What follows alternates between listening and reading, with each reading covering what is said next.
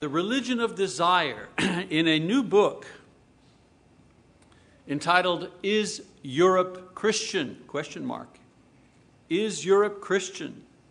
Author and political scientist Oliver Roy describes the change in European attitudes about religion as the drifting away from its traditional Christian roots into what he describes as a new religion of desire.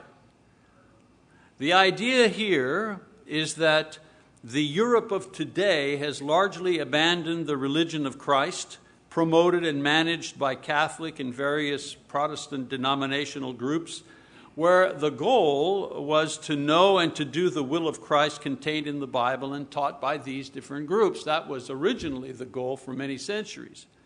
This historic union and understanding has been undermined and compromised by centuries of philosophical thought and teaching that attempted to explain the origin and purpose of life without reference to God.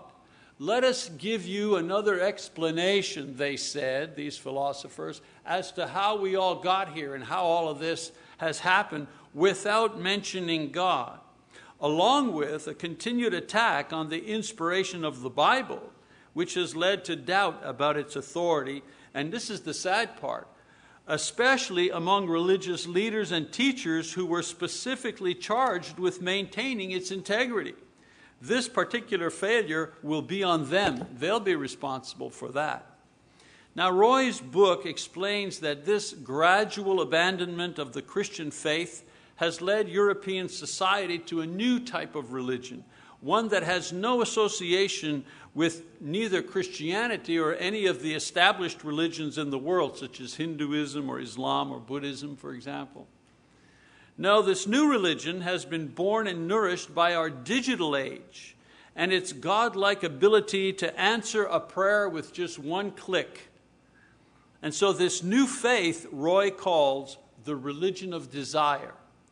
Just as Christ is the center of the Christian faith, in that he is the reason and the focus of our worship and our motivator for our actions, and of course, the giver of our final reward. And that passage that was read summarizes our final reward. This is eternal life. There's the reward. This is eternal life. That's a reward. That they may know you, the only true God, they being Christians, that they may know you, the only true God, and Jesus Christ whom you have sent. In other words, the essence of our reward is the ongoing knowledge of the true God without any barriers, without any restrictions. This is the essence of the reward that Jesus is talking about. Well, this is no longer what is being preached in Europe. In this new religion, personal desire is now taking the central place in the nexus where human mind, body, emotion, and reality meet. In other words, our God, the focus that animates the mind and moves the body and stimulates the emotions and promises an altered reality, which is the reward, the center that holds all the parts together has become what we desire. Therefore, the religion of desire as opposed to the religion of Christ. Now, it's one thing when a single individual is captured by his own desires. We call that self-centeredness or egotism, or we write it off as personal immaturity. However, when an entire nation or a union of nations, which is what Europe is, contracts this spiritual virus, it becomes a religion, and in its religious form, the religion of desire begins to have a general effect on the population. Just as Christianity had an effect on the population in Europe for centuries, now this religion of desire is having an effect on the population. And so what usually happens is that in a place where personal desire is now the focal point in a nation's will, the people begin to change laws and moral codes and social boundaries in order to satisfy not Christ, but in order to satisfy their personal desires. And so governments and educational bodies and even religious groups no longer defend or articulate or maintain teachings and laws and codes that reflect what is true, what is best for the nation, and of course what is according to God's word. No, no, no, no. With the religion of desire, what man wants, this is what drives the social and political agenda. All the political changes, all the social upheaval, the repudiation of traditional, mostly Christian values, are simply the outworking of the religion of desire permeating modern culture in Europe and elsewhere. Now, it would be a mistake to say that all of this is the result of just radical left-wing politicians and their policies. I mean, they didn't create the religion of desire. Replacing Christ with personal desire is a work of Satan and his appeal to an individual with either a weak or misinformed faith or an individual that has no faith at all. I mean, that's easy pickings. That's low-hanging fruit for the devil. You know, someone has no religious faith or someone who doesn't have firm religious ideas. I mean, those are easy targets for the evil one. These individuals are susceptible no matter who they are or where they live. Of course, the extreme left politically may not be the ones creating the religion of desire, but they are quite ready to exploit this shift away from Christianity with efforts to politicize and normalize and codify into law and policy the tenets of this new religion of desire. For example, through the left's efforts, what was once considered unnatural and thus forbidden by Christ has now become normalized and codified into law, permitting and defending, for example, gay marriage. And if you don't think this comes from Europe, remember the first gay bishop of a church was the Church of England, and the first gay bishop was elected in 1999, and that was in England. In the nation where the media, the schools, and the government are in service to the religion of desire, no abomination is beyond consideration for public consumption and normalization. There's only one end for such a nation unless an effort is made to turn it away from certain destruction here in this world and, believe it or not, a terrible judgment in the world to come. So the question is, what are we going to do? Now, you may be asking yourself, you're listening to me talk, you're wondering, when's the sermon coming? We get enough of politics on TV. You may also be asking yourself, why this focus on Europe? Who cares what happens in Europe? We got our own problems here. We got to wear masks to go buy a quart of milk, We got problems here in this country. We don't care what's going on in Europe. Well, remember this.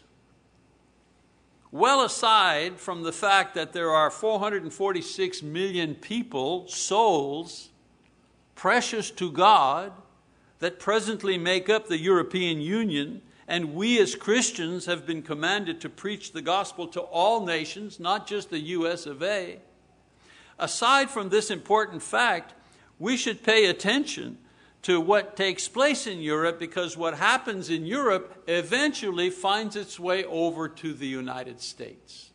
You don't believe me? Does anyone here remember World War I? Where do you think that started? It started in Europe. World War II, that started in Europe. And those wars eventually drew in America and cost America, speaking of Memorial Day weekend, 1.2 million American lives when the U.S. population was only 140 million people. This is for a war that started in Europe. 1.4 million American lives for a war that started on another continent. Think about socialism and communism. These spread throughout Europe after World War II. And now we have socialist policies and politics being championed by a recent candidate for the President of the United States, along with a significant number of members of Congress. Atheism and humanism were philosophical ideas espoused by radical 19th and 20th century thinkers. Where? In Europe. But today they have virtually overtaken every major university in America. to the point where Christian speakers and apologists are no longer welcome at institutes of higher learning. What has happened in Europe and what is happening in Europe is a preview of what we will soon be dealing with here. So the question for us to consider is, what should we do to turn back the religion of desire? It's not if these things come, they're already here. What do we do in order to push back on this? Well, first of all, we need to boldly reaffirm the connection between reality and truth according to God's Word. You know, I want to say one thing before I deal with this number one idea here. The general feeling that people have is all of this that I've just described is so big. It's like a huge wave that just washes over us. We think many times, what can I do? I mean, I get to vote once every 4 years. You know, what can I do? I mean, it's too much. It's too big. You know, we've already lost. We shouldn't think that way. You know, I leave the big picture to God. God is the one that's able to raise up nations and presidents, not me. The big picture is His. But I do have responsibility for me. I have responsibility for my family. I have responsibility for my church family. I can do something in my surrounding. Not only can I do something in my surroundings, I must do something in my surroundings. So the things that I'm talking about here are not things that the government ought to do or the people in Washington ought to do. These are the things that we as individual Christians that we need to do in order to push back against this religion of desire that's creeping into our country, creeping into our communities, creeping into even our houses and our households. So number one, I boldly reaffirm the connection between reality and truth according to God's Word.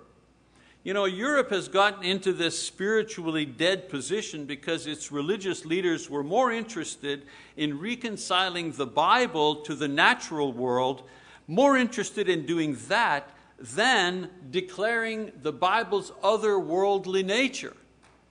In other words, they bought into the philosophy of the time and tried to reconcile their theology to the godless philosophy that was being promoted during their era.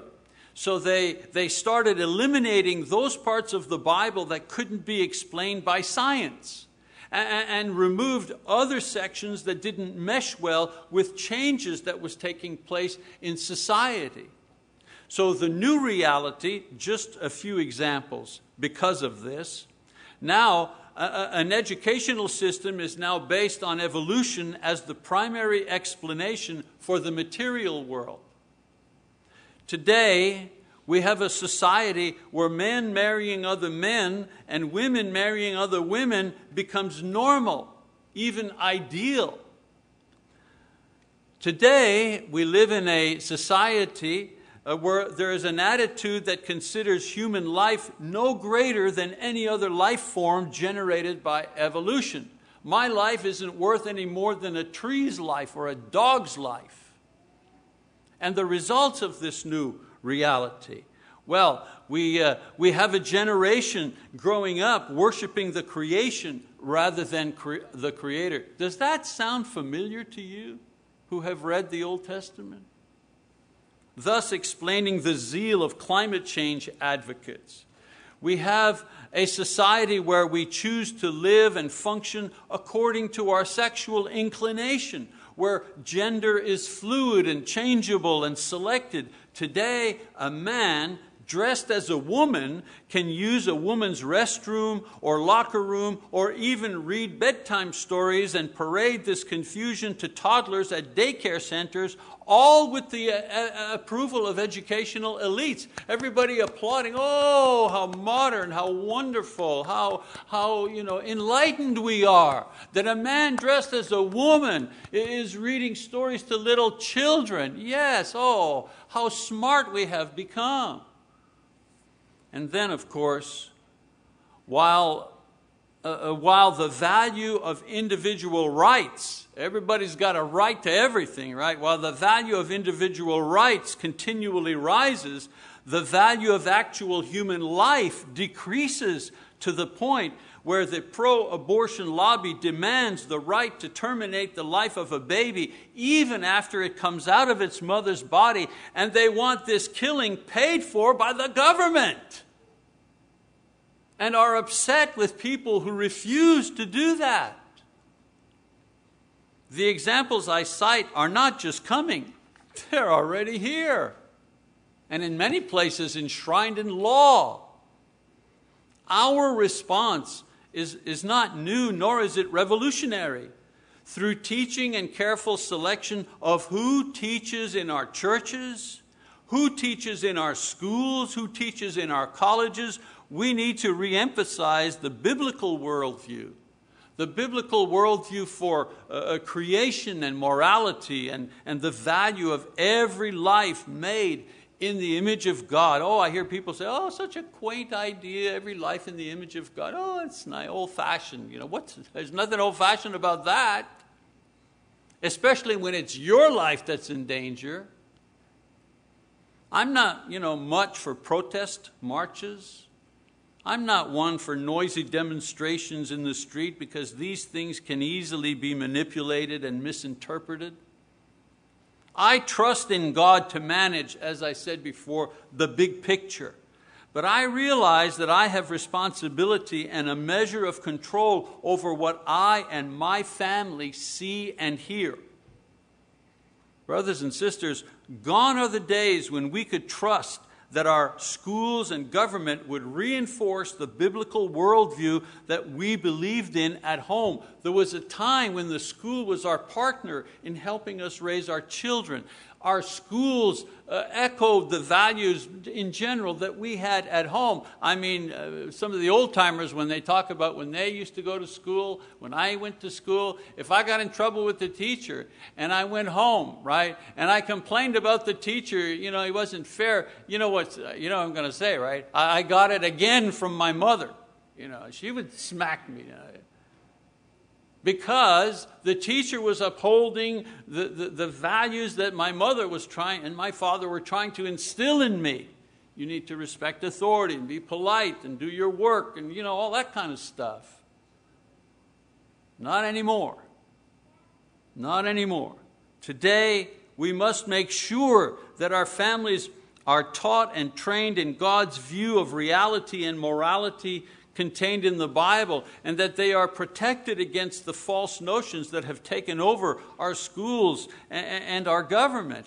Each person may have a different way of doing this based on their resources and training, but the key is to realize that this responsibility is on each of us individually, since we can no longer count on public agencies to be our allies. When our kids were younger and they were at home, they were under our direction. Yeah, they watched what Lisa and I said they could watch. There were programs that, no, you don't watch that program. That's off base. You can't watch that program. You can't go to that movie. You can't hang out with that kid. You can't go to that person's house and to that part. We decided what was being uploaded into them. We decided the images. We decided this as much as we could. Well, I understand what it's like. You don't know everything. You can't control everything. But they knew that whatever they were seeing, they had to make sure that we would be okay with that. Because they knew we were the filter. We were training them to filter what they were watching. More than ever today, that's important. Because today there's so much more content being, shot at our children. Our grandson, 14 years old, he's got his phone. He's got the same phone that I've got. He has access to the entire world on his phone. His parents have some serious, challenging experiences ahead of them to help him learn how to be careful as to what he takes in to his heart and into his mind. See, I mentioned the phone. I got a text message. Somebody, it's probably one of my kids. We fight the war by each engaging in the individual battle to equip our own families with the knowledge of the truth about reality, and reality according to God's Word, not reality according to human ideas based simply on philosophy or science. All right, moving ahead. What to do in order to stop this drift? Number 2, reestablish the gospel as the answer to man's true need, which is peace of mind. In Romans 1:16, Paul says, "For I am not ashamed of the gospel, for it is the power of God for salvation to everyone who believes, to the Jew first, and also to the Greek." Now the key word here is ashamed, not ashamed. He was not ashamed. The dictionary defines the meaning of this word ashamed: reluctant to do something through fear of embarrassment or humiliation. Paul, speaking to citizens of the most powerful and dynamic city in the world at that time, the city of Rome, says that he's not afraid or embarrassed of the gospel because it is the way that God demonstrates his power. You see, Rome had money and armies and philosophers and writers. It was the center and it was the dynamo that ran the world at that time. Paul, on the other hand, had the gospel, the instrument that provided the one thing that thinkers, politicians, merchants, or generals could not produce, and that was peace of mind with God through the forgiveness of man's sins. The religion of desire promises satisfaction, promises pleasure and gratification, but it cannot provide peace. And why is that? Because only the living God can provide peace of mind and heart, and the gospel is the good news that delivers this gift. So many churches try to compete with the religion of desire by trying to match its promises. I mean, they've stopped being God's witness for the sure judgment to come and God's messenger proclaiming the news of salvation for all. They've stopped being that for the world. And they're ashamed of this message because it's not popular. They want a message that will attract people, not make them feel guilty or upset. They want to meet needs for life affirming, for food, for youth activities, for senior care, for political action, because people desire these things. You see my point? But the body of Christ, brothers and sisters, was not established to be a needs provider. This was not the purpose for the body of Christ. The admonition to love our neighbor and provide for sick and poor people were made to individual Christians as a way to confirm their faith. It's a feature of the Christian lifestyle, but it's not the mission of the church. I've said that before. The mission of the church is to witness and to proclaim. The mission of the church is first to bear witness to the world concerning its sin and disbelief and its rejection of Jesus Christ. In John 16, Jesus says, "But I tell you the truth, it is to your advantage that I go away, for if I do go away, the Helper will not come to you. But if I go, I will send him to you. And he, when he comes, will convict the world concerning sin and righteousness and judgment, concerning sin because they do not believe in me." Do you understand what he's saying? The Holy Spirit will help you, the apostles, in your basic task. What is that? To convict the world of sin. Well, how will we do that? By preaching the gospel. Because the first sin to be convicted of is disbelief and rejection of Christ. The Holy Spirit will help you make that witness. A lot of times people, in evangelical circles, they say, give your witness. And their witness is, well, my witness is I saw a light, or I had a warm feeling, or, I was sick and I was made better, or God, blessed me tremendously. And that's okay. I mean, we need to witness what God has done for us, sure. But that's not the witness. The witness is that judgment is coming. That's the witness. Judgment is coming. The house is on fire. Get out. Save yourselves. That's the witness. That's why that's not very popular. Because people are saying, what do you mean the house is on fire? I'm doing good. I'm good. I got money in the bank. Got a new car, blah, blah, blah. We're fine. We're good. Stop telling us the house is on fire. We don't want to hear that stuff. That's the witness of the church.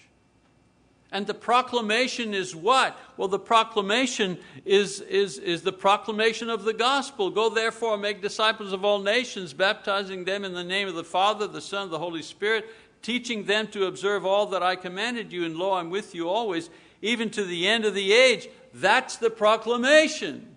Your house is on fire.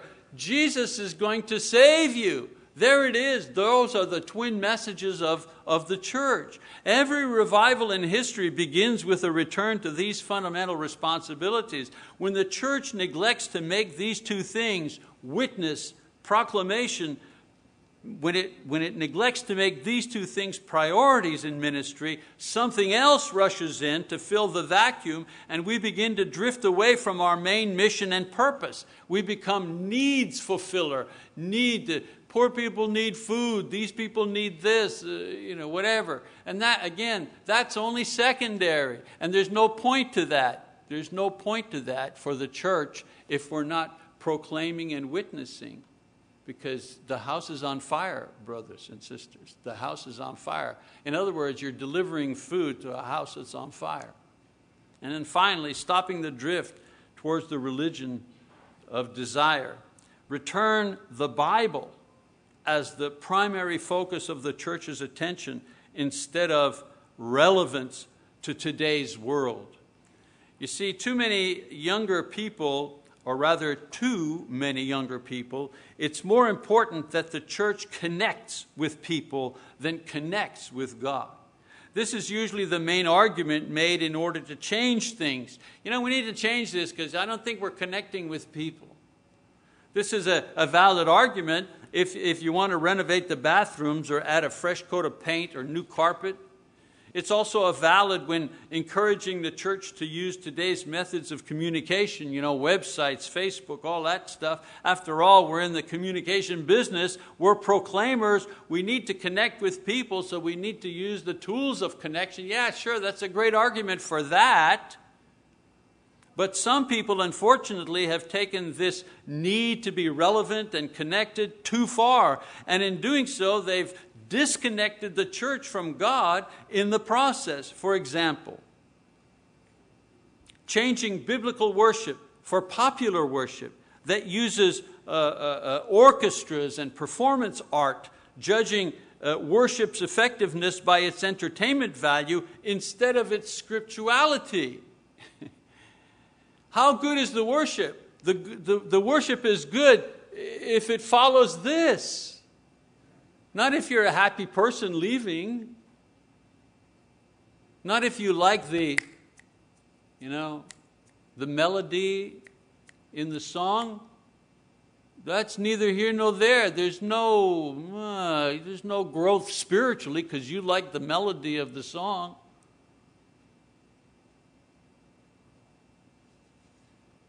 Sometimes we think, let's reorganize the leadership of the church by including women in pastoral and public teaching roles. After all, they're in those roles in public universities. If a woman can be a professor in a university, surely she can teach a Bible class. Well, yes, of course, intellectually. We want to change those roles in order to conform to popular culture. But in doing so, we ignore clear New Testament prohibition against such changes. Or mimicking the arguments of denominational scholars in an effort to undermine the inspiration of Scripture in order to justify unbiblical practices. Brothers and sisters, we need to remember that we may be in the world, but we mustn't be of the world. And the main way that we can make and keep that distinction is by knowing and living according to God's Word.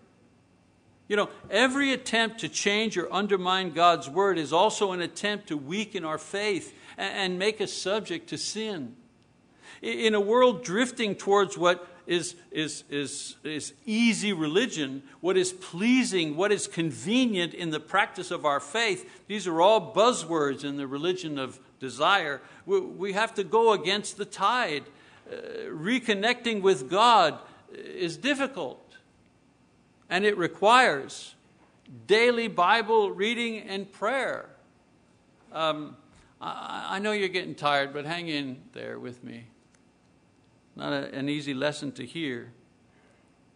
You know, I said to the brethren this morning, daily Bible reading, that's how you reconnect with God.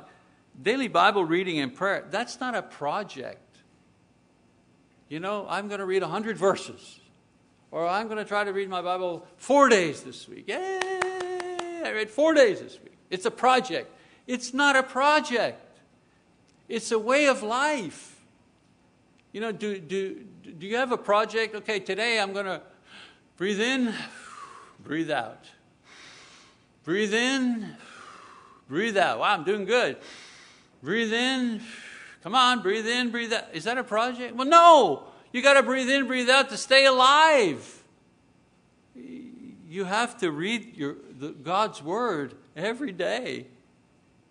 You have to communicate to Him in prayer all the time. I don't mean like at 4 p.m. I mean all the time. You're talking to Him while you're driving. You have a moment, you're waiting to see your doctor or whatever. You offer a silent prayer. You're having your lunch. You say, thank you. You know, they always say, oh, those Muslims, man, they pray 5 times a day. Whoa, you know, they're punks. 5 times a day. My answer to that is that all? That's it? 5 times a day? That's nothing. That's nothing.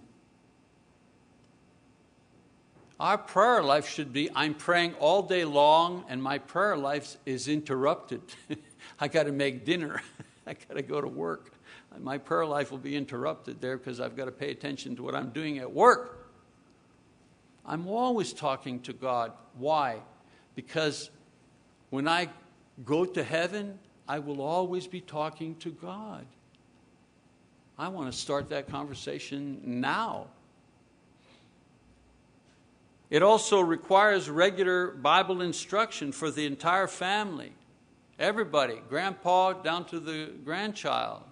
You know the hardest thing about being a preacher, especially if you're, back in the day when I was preaching every single Sunday, Sunday morning, Sunday night, Wednesday night, teach a class on Sunday morning, I never got to hear somebody else preach. I would go 20, 30 weeks never hearing anybody else teach a class or preach a sermon because I was doing it. I wasn't receiving instruction. And every once in a while, I'd stop and I'd go to a lectureship or I'd go somewhere and they say, Brother Mike, would you like to preach? No, I just want to sit here. I want to hear. I want to listen. I want to be fed. Reconnecting requires regular Bible instruction. And it also requires us to follow what is pleasing to God, not just what's popular or relevant to society. Christianity has always been an against the grain type of religion. One of its features is that it meets the needs of every generation, but it's always practiced out of the mainstream. If you don't feel comfortable as a Christian living in the present culture, then welcome to the body of Christ that has felt this way for 2,000 years. Nothing new. You feeling uncomfortable? You feeling out of sorts as a Christian? Yeah, that's right. That's how you ought to feel. If you think you found your place in the world, that usually means that the world has found its place in you. I'm never comfortable in this place. I'm rarely comfortable outside of the church setting, outside of the building, outside of being with Christians, outside of discussing the scriptures, outside of being in ministry in some way. All of a sudden I'm taken out of that, for whatever reason to somebody. And all of a sudden I'm with non-Christians in a non-Christian environment. Do you ever go somewhere and start a meeting, nobody leads a prayer? And you kind of feel awkward, to start a meeting and nobody prayed? No, or make big important decisions at work or something, nobody prayed over it, nobody said thank you, or eating a meal with friends at work, and they all just dive right in and just eat, and you're sitting there, quietly trying to, it's like an out-of-body experience all the time when you're not with Christians. So in every generation, the church battles persecution and excessive evil and war and disbelief and apostasy. Nothing new. Today in the West, we face an apostasy into materialism and worldliness and can only combat this drifting away if each of us, remember, leave the big picture to God, but if each of us devotes ourselves to promoting the Christian worldview, a reaffirmation to the truth of God's Word, both intellectually and practically. Let's promote the Christian worldview whenever and wherever we have the opportunity. Also, we need to promote the gospel as God's universal answer to man's needs. Let's not be afraid to offer Jesus as the final solution to the evil and the suffering in the world. Use your Facebook page for something other than just selfies. The world can do without one less picture of you eating a salad.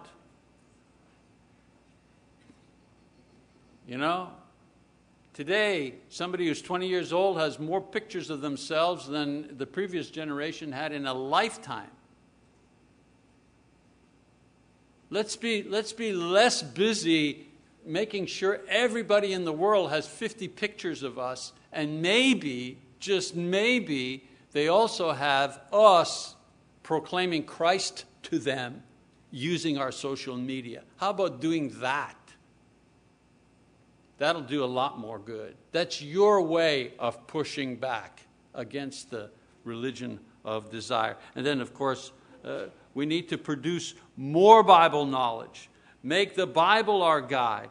Let's lower our input and upload of the world and increase our knowledge and sharing of God's Word.